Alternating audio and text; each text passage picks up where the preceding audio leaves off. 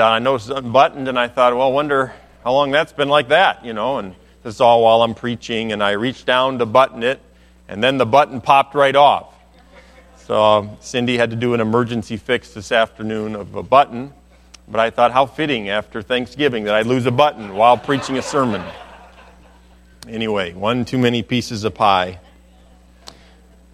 When I hear that song that we just sang, I couldn't help but think of our Lord and Savior Jesus Christ in the Garden of Gethsemane there, praying and saying, not my will, but thine be done. And in our text, Philippians chapter 2, it's a familiar passage of Scripture.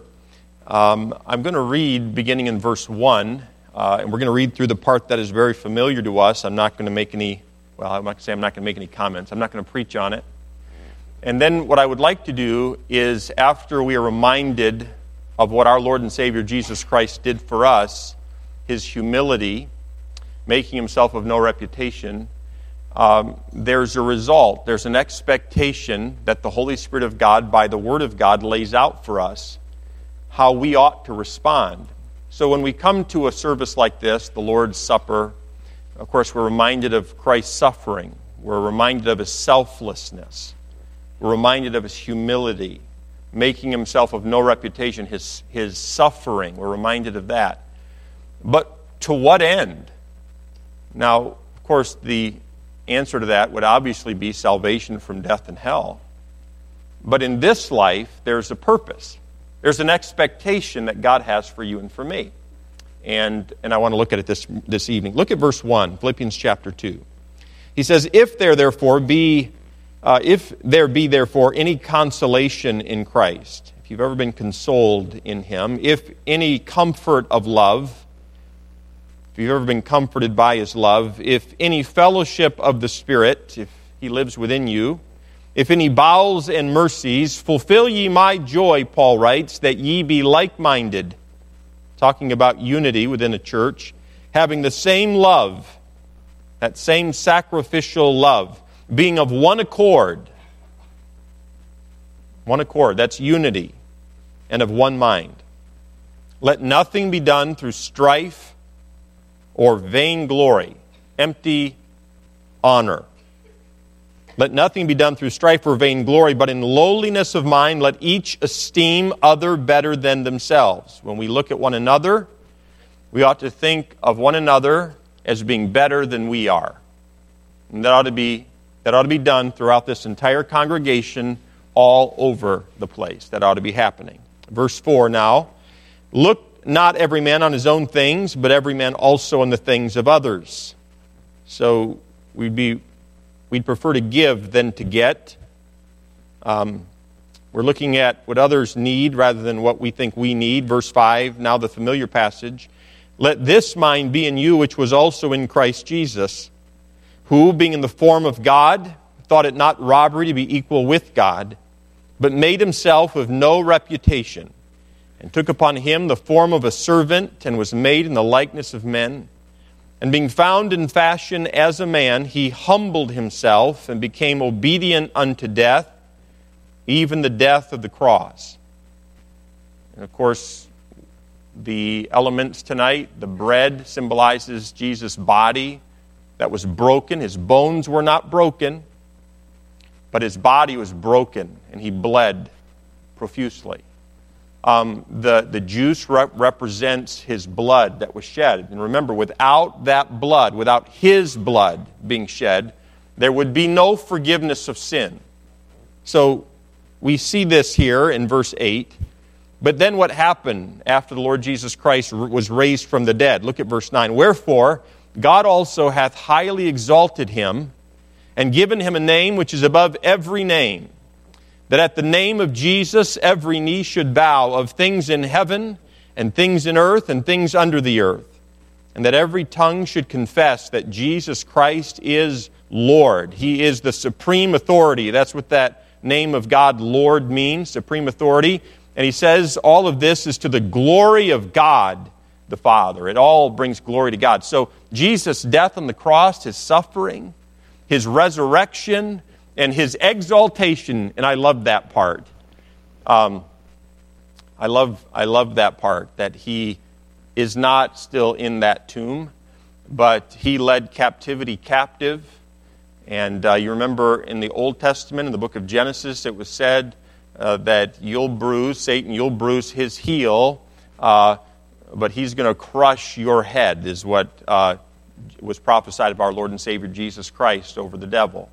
And I think for a while Satan thought that he had the upper hand, while the Son of God hung on a cross and was drawing his last breath. And when God the Father forsook his Son and could not look upon him, to a sense, and turned away from him. And you remember Jesus cried out, my God, why hast thou forsaken me?"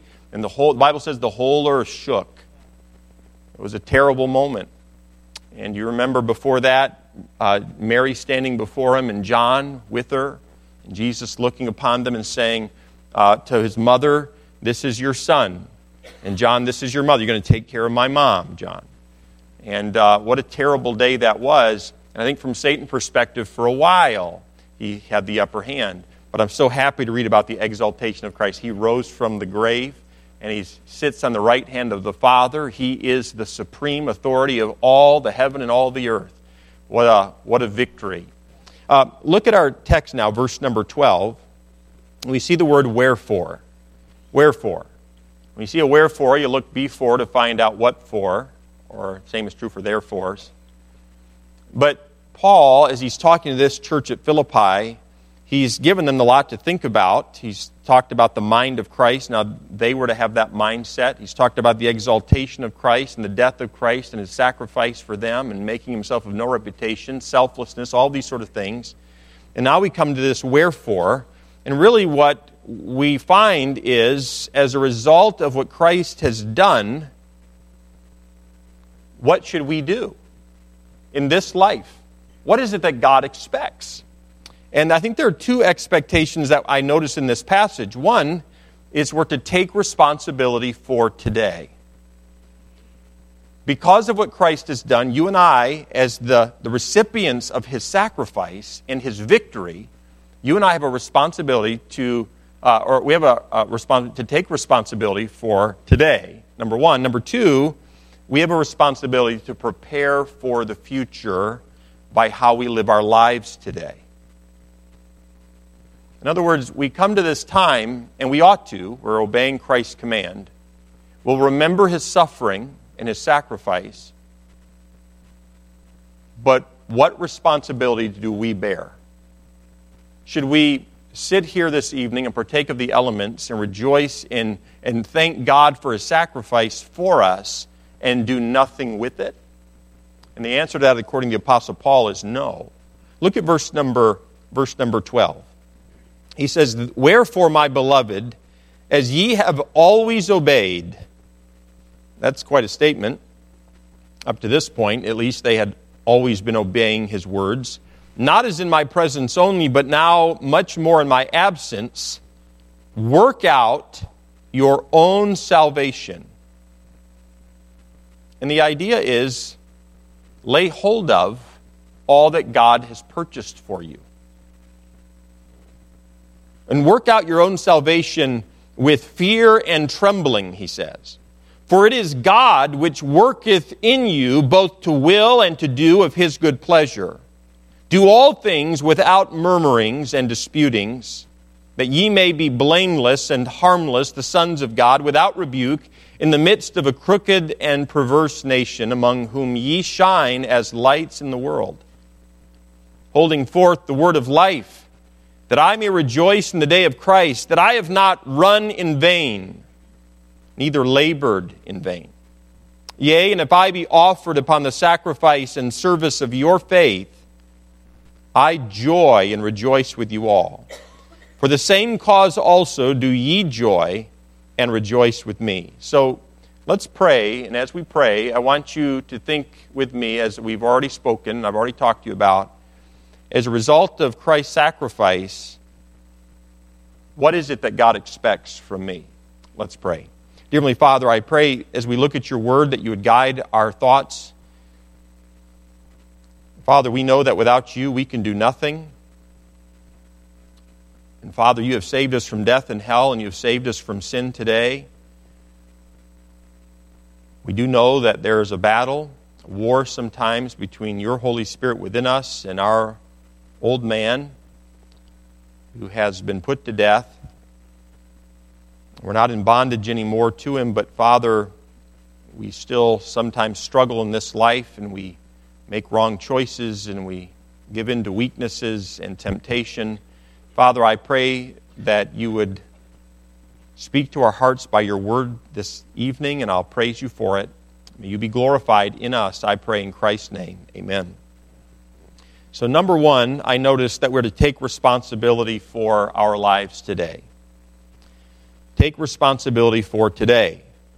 We're to take personal responsibility for how we are living our lives. How many of us like responsibility? It's so funny. You know, it is. It is funny, isn't it? We're adults, and there's to a degree when we hear that, we're kind of like, what's the responsibility? What am I responsible for? You know, as we grow older, I think we grow more responsible. We should, anyway. But your response was humorous, to say the least. Look at verse 12 and 13 again. He says, "Wherefore, my beloved, as ye have always obeyed, not in my presence only, but now much more in my absence, work out your own salvation with fear and trembling. For it is God which worketh in you both to will and to do of his good pleasure." Some wonderful verses there.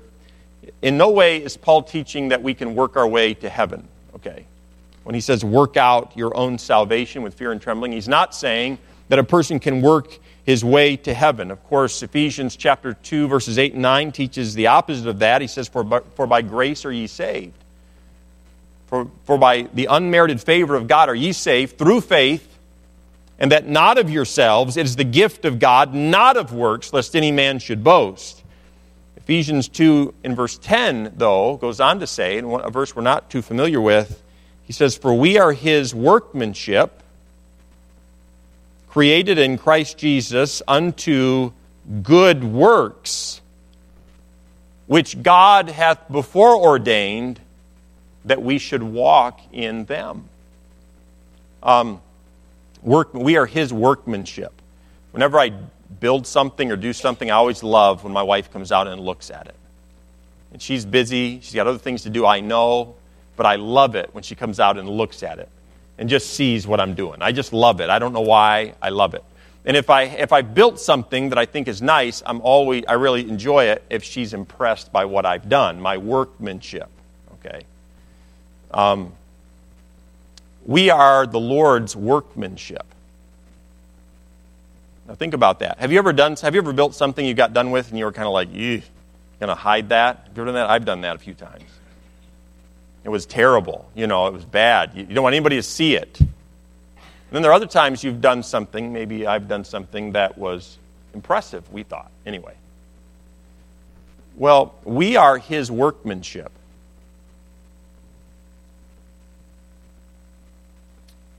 Is his workmanship impressive?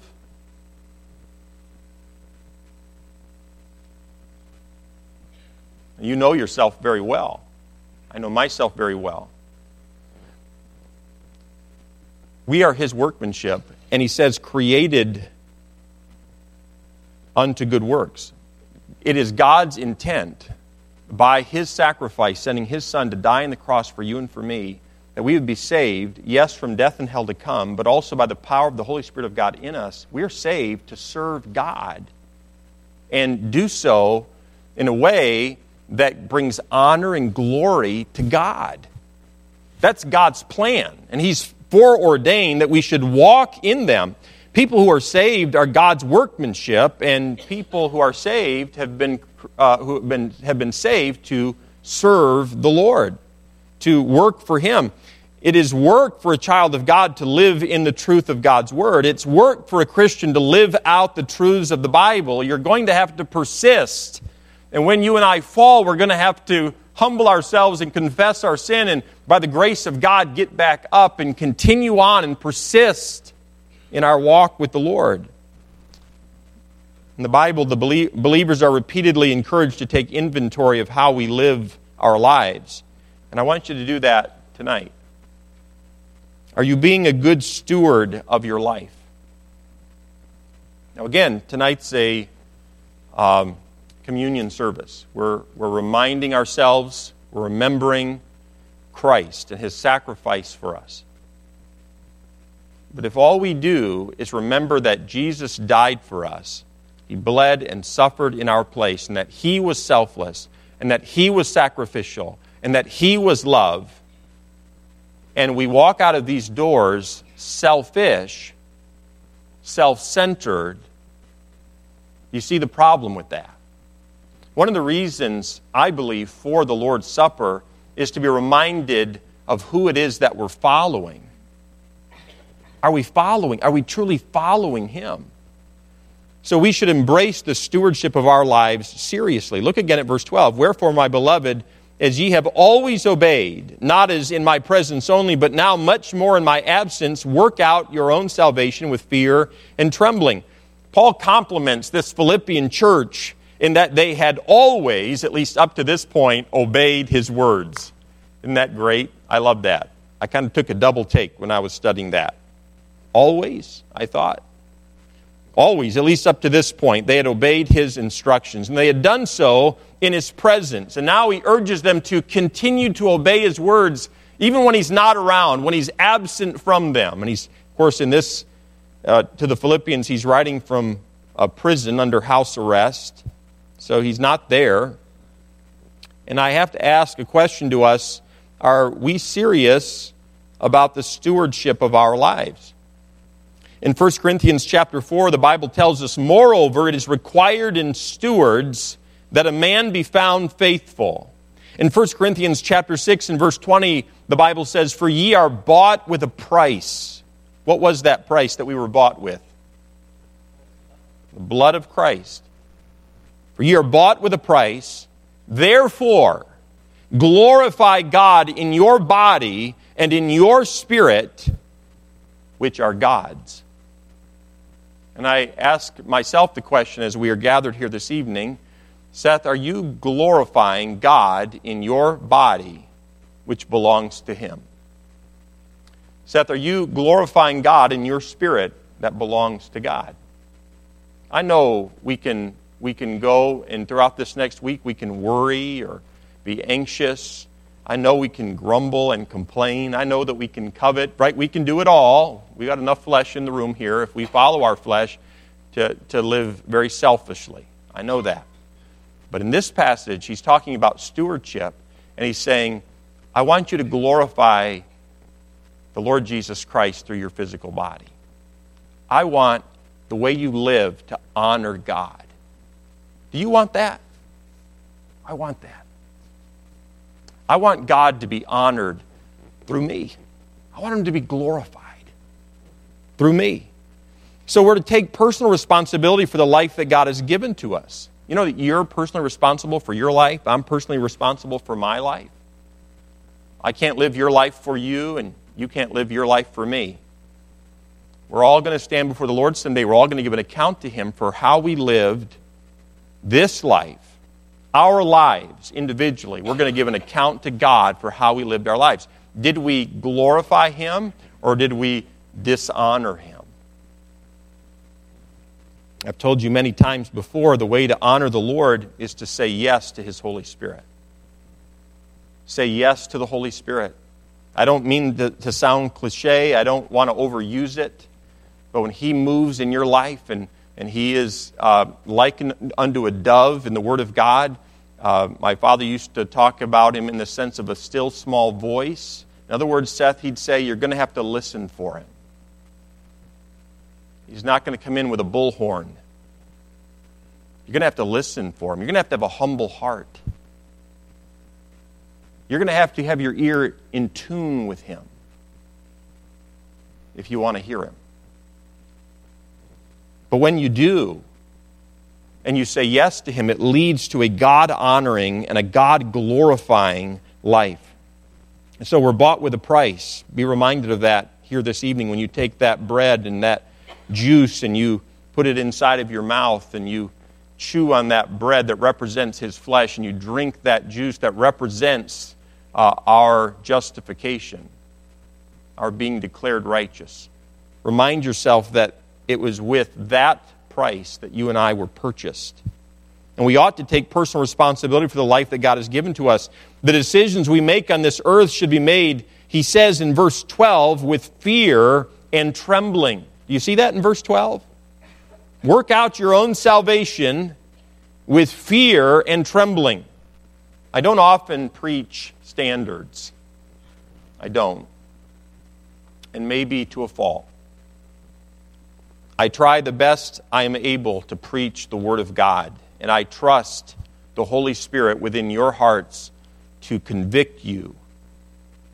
I trust that you go home and during, not just after a sermon or a service, but I trust that during the week, that as the children of God and the Spirit of God living within you, that He is convicting you when you do what is wrong, or you start to get off track, just as He does in my life.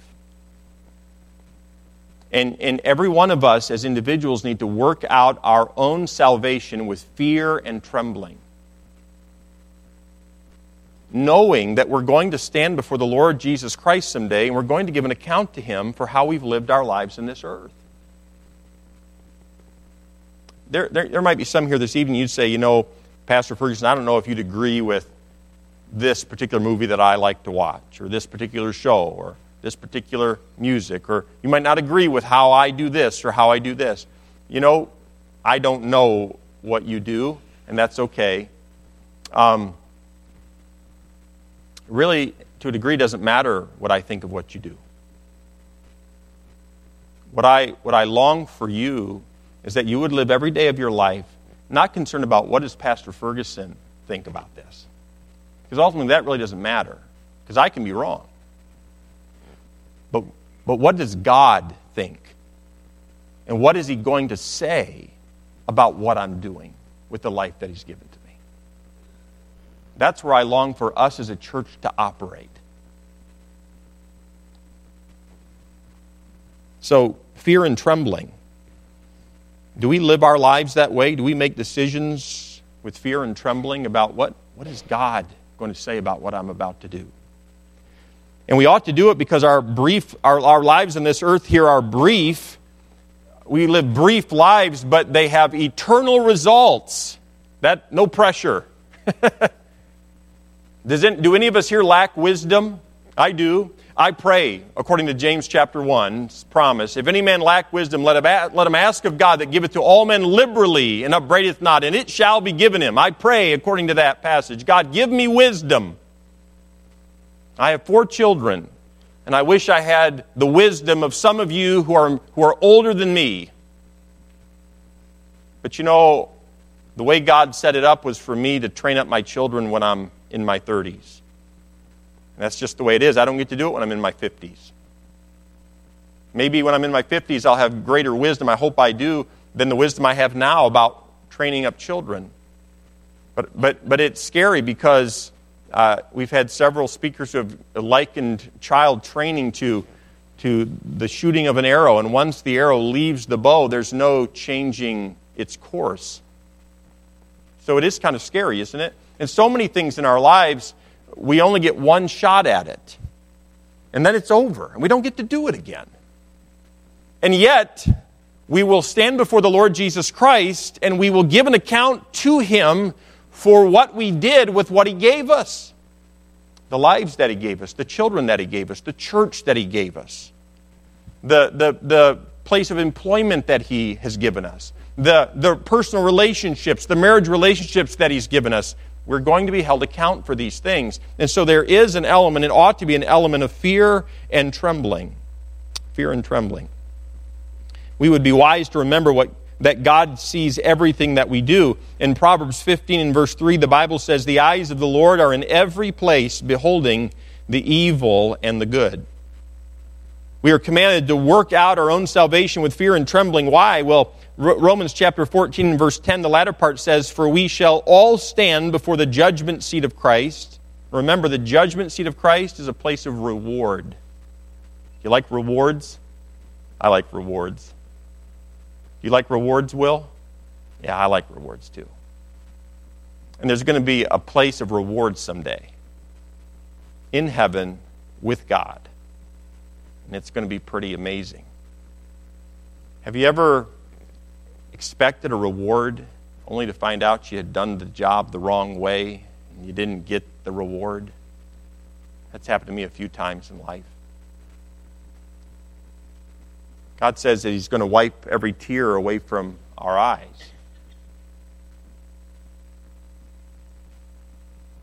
I do think some tears will be shed on that day. I do think there'll be some regret on that day, but I want you to know, as the children of God, you and I don't have to live lives on this earth that are regretful. We don't have to do that. But I also know, and I'm very conscious of it, that you're in a battle and that I'm in a battle as well. Fear and trembling. He says in Romans 14, he goes on in verse 11, he says, "For it is written, as I live, saith the Lord, every knee shall bow to me, and every tongue shall confess to God. So then every one of us shall give account of himself to God." We're all going to kneel before our Lord and Savior, Jesus Christ, and we're all going to give an account of what we've done with that, with what He's provided for us. And it's not a matter to be taken lightly, is it? We should be very serious about how we're living our lives today, because how we are living our lives today affects forever. Forever. I also notice in verse 13 this idea of stewardship. We ought to embrace this idea of stewardship with a positive attitude. Look at verse number 13. He says, "For it is God which worketh in you both to will and to do of His good pleasure." Now that's just a wonderful truth. Okay? It is God which worketh in you. Paul tells the church at Philippi, God is actively working in you. He's energizing you. He's empowering you. He, by His Spirit, we know, the Bible says, is teaching us, and He's convicting us, and He's guiding us. And earlier on in chapter 2, He's talking about if there's any comfort of love, and if you've ever been consoled. And of course, we know who does that, though. The Spirit of God does that within us. It seems to me, I think, sometimes that some believers, we do embrace the responsibility of our lives seriously. We embrace the idea of stewardship seriously, but we do so in a negative way. Almost in a hopeless way, I should say. We're very serious about it, but some believers are under the impression that they can't please God at all. They can never do enough. I can never give enough. I can never be good enough. And that's a wrong way of looking at this. Because according to verse number 13, he's telling us, and it's, I think, a truth that ought to console our hearts and encourage our hearts. It's an encouraging truth. He says, "It is God which worketh in you both to will and to do of His good pleasure." God, you're not alone. God is actively working in your life. And you are not alone. You are not forsaken. And yes, there are times when we lack wisdom and we don't know exactly, we lack knowledge and we lack understanding and we lack experience. And sometimes we do walk in the flesh and consequences are coming in upon us, and you know it's not enjoyable when those things are happening. But the wonderful truth of this passage is, and it is entirely encouraging, and that is you are not alone. God has not forsaken you. He has a beautiful, wonderful plan for your life, His will for your life, and He, God within you, from within you, is actively working to accomplish His will. And that's all within this context of Jesus selflessly coming to this earth and giving Himself for you and for me, not just salvation for eternity future, but so that God could actively work from within us to accomplish His purpose through us. That's amazing. And so trust in the Lord with all thine heart. Lean not unto thine own understanding. In all thy ways acknowledge Him, and He shall direct thy paths. Tomorrow morning when the sun comes up, or maybe before the sun comes up, when you get up, know that God is with you and He's actively working in your life. And look to Him for direction. Look to Him for strength. The second truth is not only take responsibility for today, but secondly, prepare for the future. Prepare for the future. We're to live our lives today in a way that will result in rejoicing in the future. And I ask the question, are you living your life in such a way that when you stand before the Lord Jesus Christ, because He died for you, because He loved you when you He loved me when we were unlovable. And so we're going to stand before Him. The day of reward. Are we living our lives today? And we're fully provisioned. We have everything that we need. Are we living our lives today in such a way that our actions today are going to lead to rejoicing in that day? Or are we living our lives in such a way today that it's going to be regrettable on that day? So prepare for the future. Look at verse 14. He says, do all things without murmurings and disputings. We'll come back to that. That ye may be blameless and harmless. That's not regrettable. Being blameless and harmless, those are positive things. The sons of God, without rebuke, in the midst of a crooked and perverse nation. And we live in a crooked and perverse nation today, among whom ye shine as lights in the world. That's not regrettable, that's positive. Verse 16, holding forth the word of life. And then Paul says that I may rejoice in the day of Christ, when He stands before Him, that I have not run in vain, neither labored in vain. What kind of a life, what kind of living today will result in rejoicing in that wonderful day? What kind of a life here on earth will produce rejoicing in the day of Christ, at the judgment seat of Christ? And he tells us in verse 14 to do all things without murmurings and disputings. The word murmurings there means grumbling.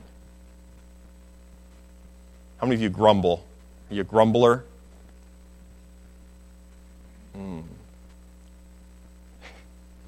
You know, even adults grumble, don't we? Grumbling, murmur. Everyone, I want you to say murmur on the count of 3 together, out loud, okay? Are you with me?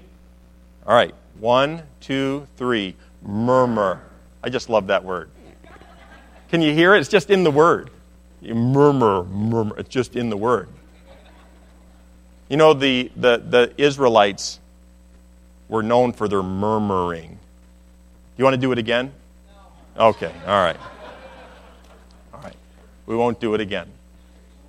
Murmuring is anti-Christ, okay? It's not godly. Complaining, murmuring, grumbling. Do we have to? I don't know. Kids are talking to one another about what the decision mom's making or dad's making. People are talking to one another about, normally it has to do with authority, normally. But not always. Just murmuring. It's so ungodly. Can I just say this? It's so beneath you. It's so beneath you. It's our old flesh. It's our old man. I get that. I've got it too. I've done my fair share of murmuring. Okay? But it's wrong. It's sinful. And it's living a life that Christ has given us at great cost to Himself and shame to Himself. It's living the life that He has given us way below what He paid for it. We've been saved to walk in newness of life, not live like we used to live, not live like people who are unsaved live, who really, they're hopeless. They don't have any choice. They are slaves to sin. And so complain and murmur. Do you know that you can murmur without talking? You can murmur with your face. The old eye roll. I'm not going to do it. You do it great, Cindy. I'll tell you. You're really good at it. See Cindy Dodge afterwards. She's got a mean eye roll. You'd really be impressed. You want to do it now? No. Okay. All right. We can. We can do it with the eye roll, the sigh. We're good at it. We really are. It comes somewhat naturally. And it's just so beneath us. Murmurings, grumbling. He uses the term disputings. You know what that means? It means debating. Debating. Well, I think. Well, I think. Well, I think. Well, I think. And you say something, and I think something. And now you say, and I say. And now you say, and I say. And debating. And what is he telling us here? Do all things. Everything you do it without murmurings or disputings. It has no place in the church. It has no place in the home of the Christian family. It has no place in the marriage of a Christian husband and wife. But you and we all know that at times it finds its way in. And it finds its way in when you and I live below. We live in the flesh. We walk in the flesh. And it's not the life that he saved us to live. Prepare for the future. Do all things without murmurings and disputings. What are some of the causes of murmuring, grumbling, and debating? I think pride, self-serving, thinking of ourselves more highly than we ought to think. I deserve better than this. No one should treat me that way. They probably shouldn't. They probably shouldn't. But they did. It's interesting that this comes up in the context of our Lord and Savior Jesus Christ making himself of no reputation and being for us the most beautiful example of humility. And it's right here in this passage. He left heaven. He made himself of no reputation. He humbled himself, form of a man, servant, to do the will of another, to take the sins of the whole world, none of which he deserved, and to suffer rebuke and shame at the highest level and rejection from the people that he came to save, and even from his own Father when he became sin for us. And it's in this context that Paul now tells the church, as you're thinking about his humility and his sacrifice and his selflessness, it should never be said of you, murmurings and disputings. Never. In nothing you do. Okay, I got the point. But we really ought to let that sink in. What are some of the results of murmurings and disputings? Well, division, critical spirit, unthankfulness, rebellious, gossip, surmisings, confusion. What's happening? Separation. But what is the end result when a child of God lives a life daily without murmuring and disputing? And that's what he's after. He puts it in the positive. And the end result is rejoicing. Both the individual who lived his life here on earth without murmurings and disputings, and the saints in heaven will rejoice in the day of Christ as a result of humble, contented, selfless lives that are lived on this earth. Do you know that? It is to the praise of the glory of our Lord and Savior Jesus Christ when you and I live a life that is Christ-like, selfless, submissive, sacrificial, not murmuring, not arguing and disputing, but humble. And you know that as we lower ourselves, Christ is exalted. So when you're wronged, go through the proper channels, do it the right way, but it's okay. You say, but I'm being belittled. I'm being taken advantage of. I'm underappreciated. Okay, that's flesh rearing its ugly head. You got to be able to see that. That's not the Spirit of God living in you doing that. It's godless, wicked sin. And you can't follow it. What can we expect should we decide to follow Jesus' example in this passage of humility and forego the grumbling and the debating of our flesh?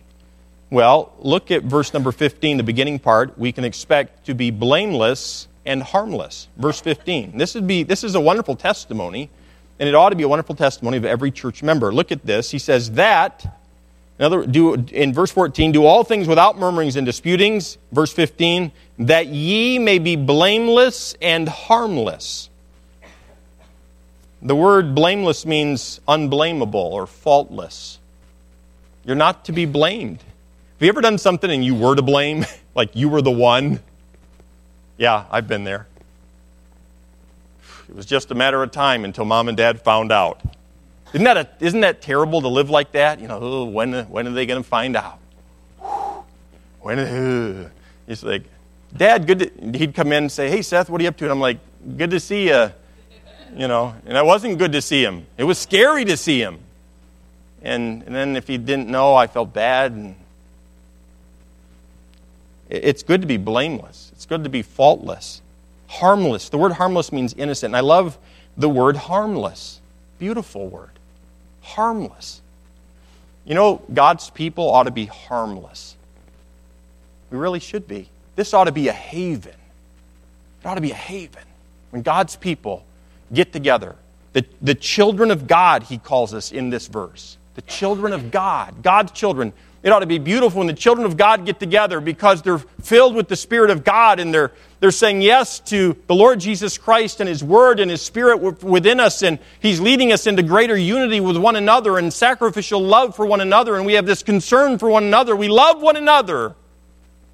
It ought to be that way. That's His standard. What can we expect if we're going to follow Christ's example of humility and not grumble and not debate? Well, we can expect to be blameless and harmless. We won't hurt one another. You do know that we can hurt one another, right? We can hurt each other more than the world can hurt us, I'm telling you.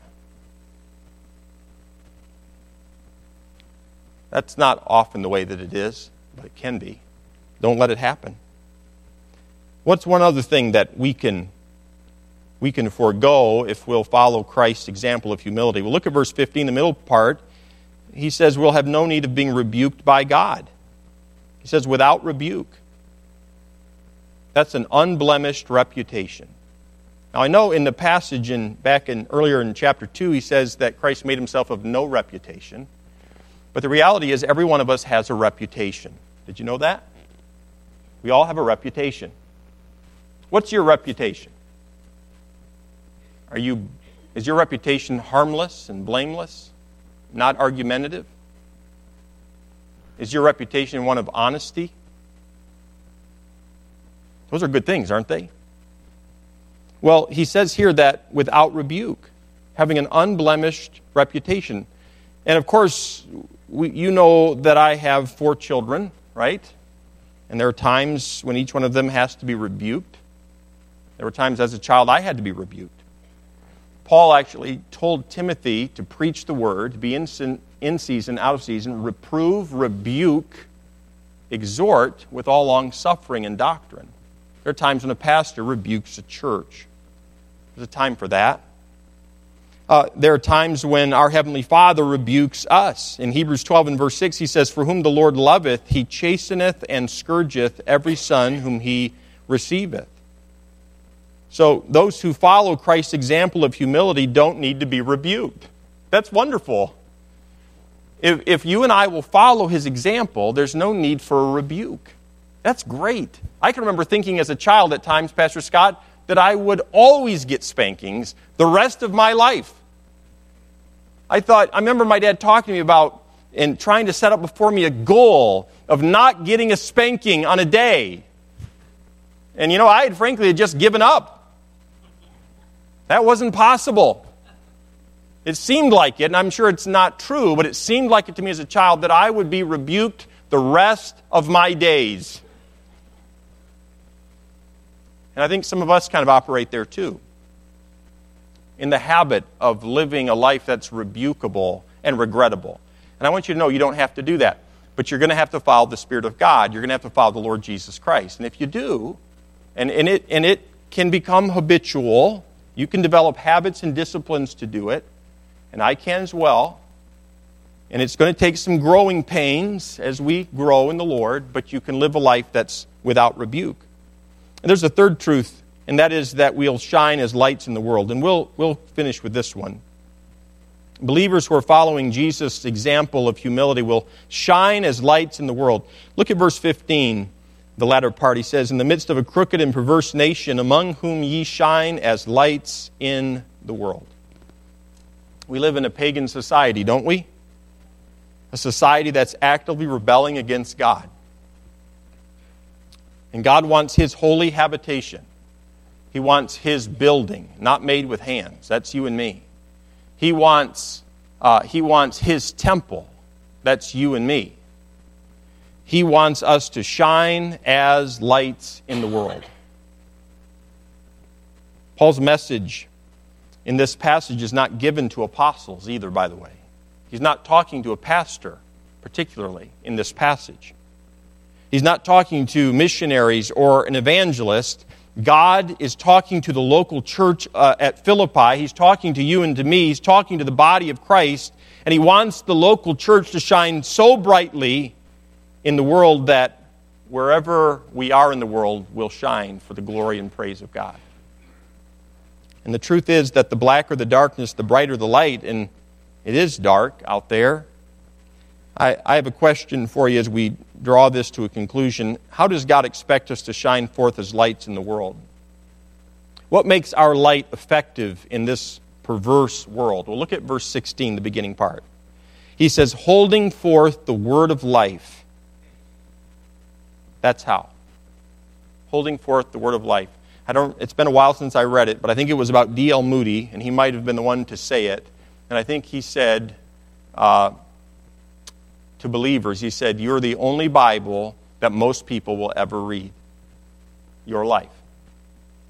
Most people who are unsaved don't go home, sit down, and read the infallible Word of God. They're not reading through the Bible in a year, but they are watching you and me. And I've said to you many times, in the place of work where you find yourself, a place that I do not have access to, a place that Pastor Burden does not have access to, in your place of employment, people are watching your life. Are they seeing the Lord Jesus Christ? It's not our opinions that make the difference. It is the word of life. Isaiah 55 in verse 10 says, for as the rain cometh down and the snow from heaven, and returneth not thither, but watereth the earth, and maketh it bring forth and bud, that it may give seed to the sower and bread to the eater. And then he says, so shall my word be that goeth forth out of my mouth. It shall not return unto me void, but it shall accomplish that which I please, and it shall prosper in the thing whereto I sent it. In Jeremiah 23 and verse 28, the Bible says, the prophet that hath a dream, let him tell a dream, and he that hath my word, let him speak my word faithfully. What is the chaff to the wheat, saith the Lord? Is not my word like as a fire, saith the Lord, and like a hammer that breaketh the rock in pieces? You see, we may live in a perverse world, and these believers certainly did as well, but the word of God is powerful. Look at verses 17 and 18, and we'll be done. He says this in verse 17. Look at verse 16, the middle part. He says, that I may rejoice in the day of Christ, that I have not run in vain, neither labored in vain. That's kind of an interesting statement Paul makes. Talks about how they need to hold forth the word of life so that his life will not, and his ministry will not have been in vain. In verse 17 he says, yea, and if I be offered upon the sacrifice and service of your faith. He says, if I have to sacrifice and pay the ultimate price for your faith in the Lord Jesus Christ, he says, I joy and rejoice with you all. It'll be worth it.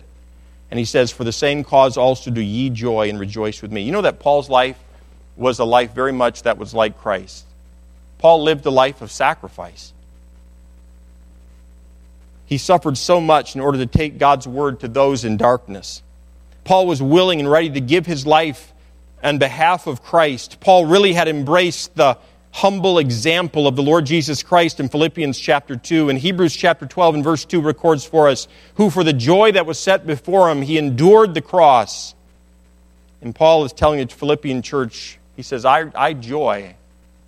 I want you to joy with me. I want you to rejoice with me. You see, the path of humility is what we've been talking about, and the path of humility is a path of joy. Do you ever find yourself growing full of anxiety and frustration about a situation, about an illness? Sometimes it's physical. Sometimes it's a coworker or a job, a place of employment, whatever it is. Have you ever found yourself getting and full of anxiety and frustration, and you just want to get it right, which what we mean by that is we want it the way we want it, which probably wouldn't work out in the end, and we'd want it differently eventually. And what Paul is saying to this church, he's saying, take responsibility for today and prepare for the future, and you do that by humbling yourself. Dear Heavenly Father, I pray that you'd bless us as we now partake of the elements. Thank you for sending your Son to die for us. Thank you that he lives in us and through us, and that he sits on the right hand of the Father. Father, I pray that you'd be glorified in us as a church, and I will praise you for it. I pray these things in Christ's name. Amen. Take your hymnals.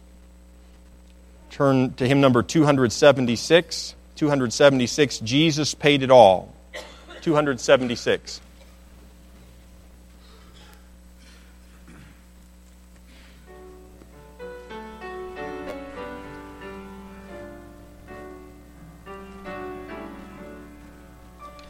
I hear the Savior say, thy strength indeed is small. Child of weakness, watch and pray. Find in me thine all in all. Jesus paid it all to him I owe. Sin had left a crimson stain, he washed it white as third. For nothing good have I, whereby thy grace to claim. I'll wash my garments white in the blood of Calvary's Lamb. Jesus paid it all to him I owe. Sin had left a crimson stain, he washed it white. Let's stand on that last, and when before the throne. And when before the throne I stand in him complete. Jesus died my soul to save, my lips shall still repeat. Jesus paid it all to him I owe. Sin had left a crimson stain, he washed it white as snow. Thank you. You may be seated. Pastor Scott, would you please stand and would you give thanks to God that